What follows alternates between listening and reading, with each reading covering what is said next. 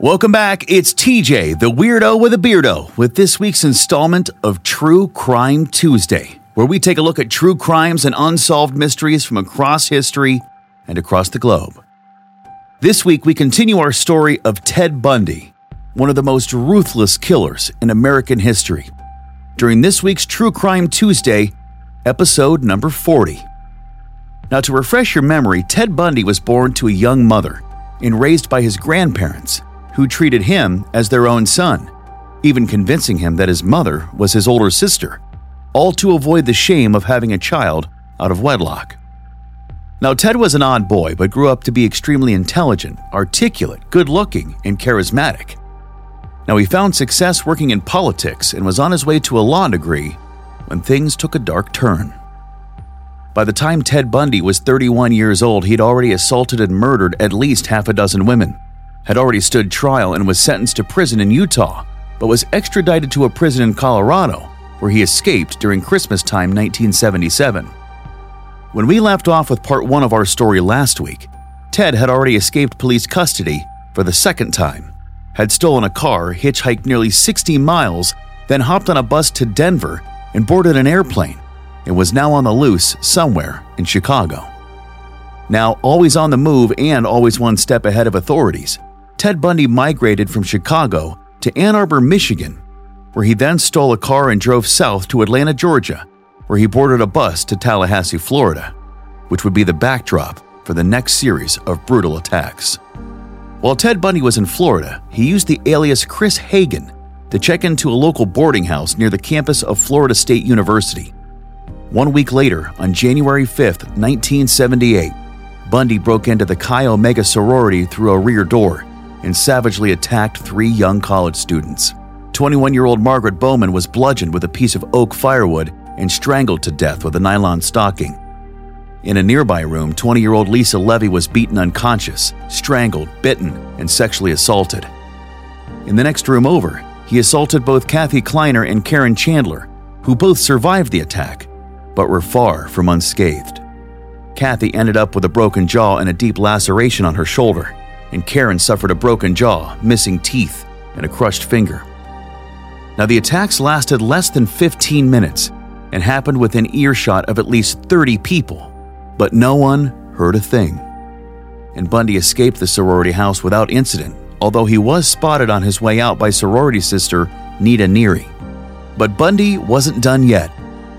Later that evening, he broke into another house 8 blocks away and assaulted another FSU student, Cheryl Thomas, dislocating her shoulder and fracturing her jaw in 5 places, and even caused permanent deafness and equilibrium problems, ending her dancing career.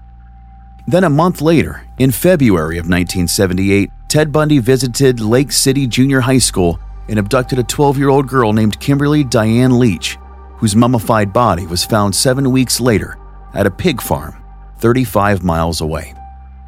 But luckily, Bundy's reign of terror was about to come to an end. On February 12, 1978, police in Pensacola, Florida, pulled over a Volkswagen Beetle after it was flagged as registered as stolen. And after a struggle with police, Ted Bundy was taken into custody for the third and final time. And this time, he was apprehended as one of FBI's 10 most wanted fugitives. The trial that ensued was covered by over 250 reporters from 5 different continents, and was the first nationally televised court case in the United States, where again, Ted Bundy chose to represent himself in his own defense.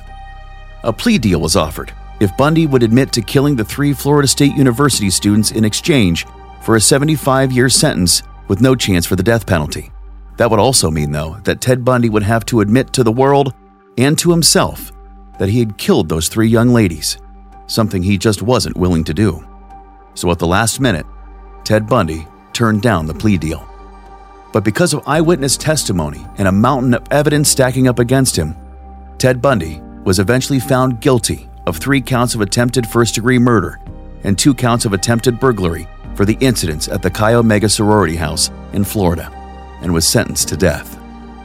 6 months later, another trial in Orlando found Bundy guilty of abducting and murdering young Kimberly Leach, and on Friday, February 10, 1980, he was sentenced to death by electrocution, but it would be 9 years later until that day would come. In the meantime, Bundy's attorney tried to push for getting the case thrown out, with multiple delays in the timeline of Bundy's impending death. Now, it was during his final days on this earth that Bundy officially agreed to speak openly with investigators, admitting to all 8 murders, including 3 additional murders in Washington, 2 in Oregon, although never revealing those victims' names.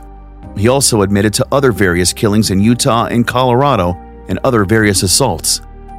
In total, Ted Bundy admitted to beating and killing at least 36 women across 7 states, but experts believe that number might be closer to 100.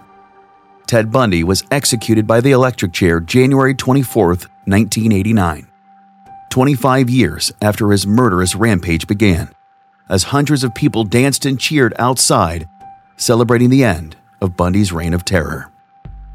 Now, a few of the many things that make Ted Bundy's story unique is the fact that he was such an incredibly skilled and meticulous killer who always seemed to be 2 steps ahead of police. His crime scenes were so spread apart, and he left so little physical evidence that he had killed nearly 20 people before the authorities in these different regions realized they were all chasing the same person. He also used his knowledge of law enforcement tactics to avoid detection for years, and used his knowledge of the law to push off the inevitable death sentence as long as he possibly could. But beneath all these brains, good looks, and charisma, Ted Bundy was, at his core, a ruthless, cold-blooded killing machine, one of the worst the world has ever known. And that is this week's True Crime Tuesday, Episode 40, Part 2 of the Ted Bundy story. Join up with me, TJ, for more stories of true crimes and unsolved mysteries here on True Crime Tuesdays. We'll see you next week.